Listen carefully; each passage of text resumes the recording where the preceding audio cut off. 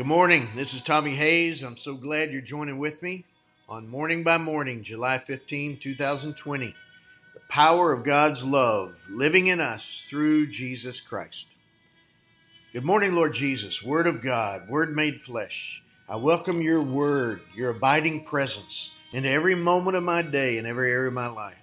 Be made flesh in me today, for as you are, so are we to be in our world. 1 John 4:17.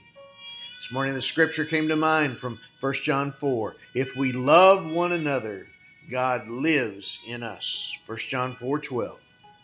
In these days of so much vitriol and violence, where everything is so politicized and polarized, it's hard to walk in love.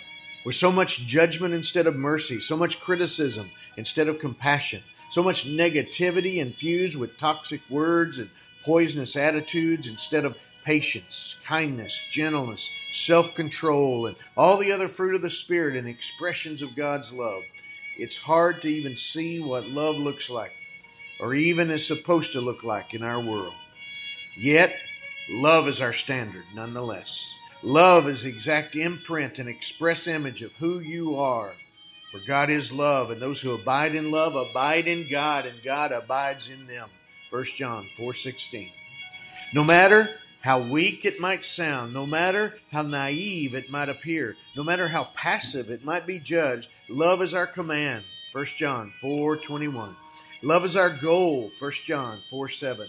And love is the measure by which we are judged. 1 John 4:20. Whoever does not love does not know God, for God is love. 1 John 4:18. So how do we love? It's only by your Spirit abiding in us, teaching us, empowering us, changing us from the inside out, putting your thoughts in our minds and your desires in our heart, making us more like you every day. By this we know that we abide in Him and He in us, because He has given us of His Spirit. 1 John 4:13. That's not just any spirit. That's not just some kind of love by the world's definition of love, or some kind of spirit of love, like some kind of good attitude or idealistic aspiration of love. No, love is a person of God who must be welcomed to abide in our hearts by His Spirit. And we have seen and do testify that the Father has sent His Son as the Savior of the world.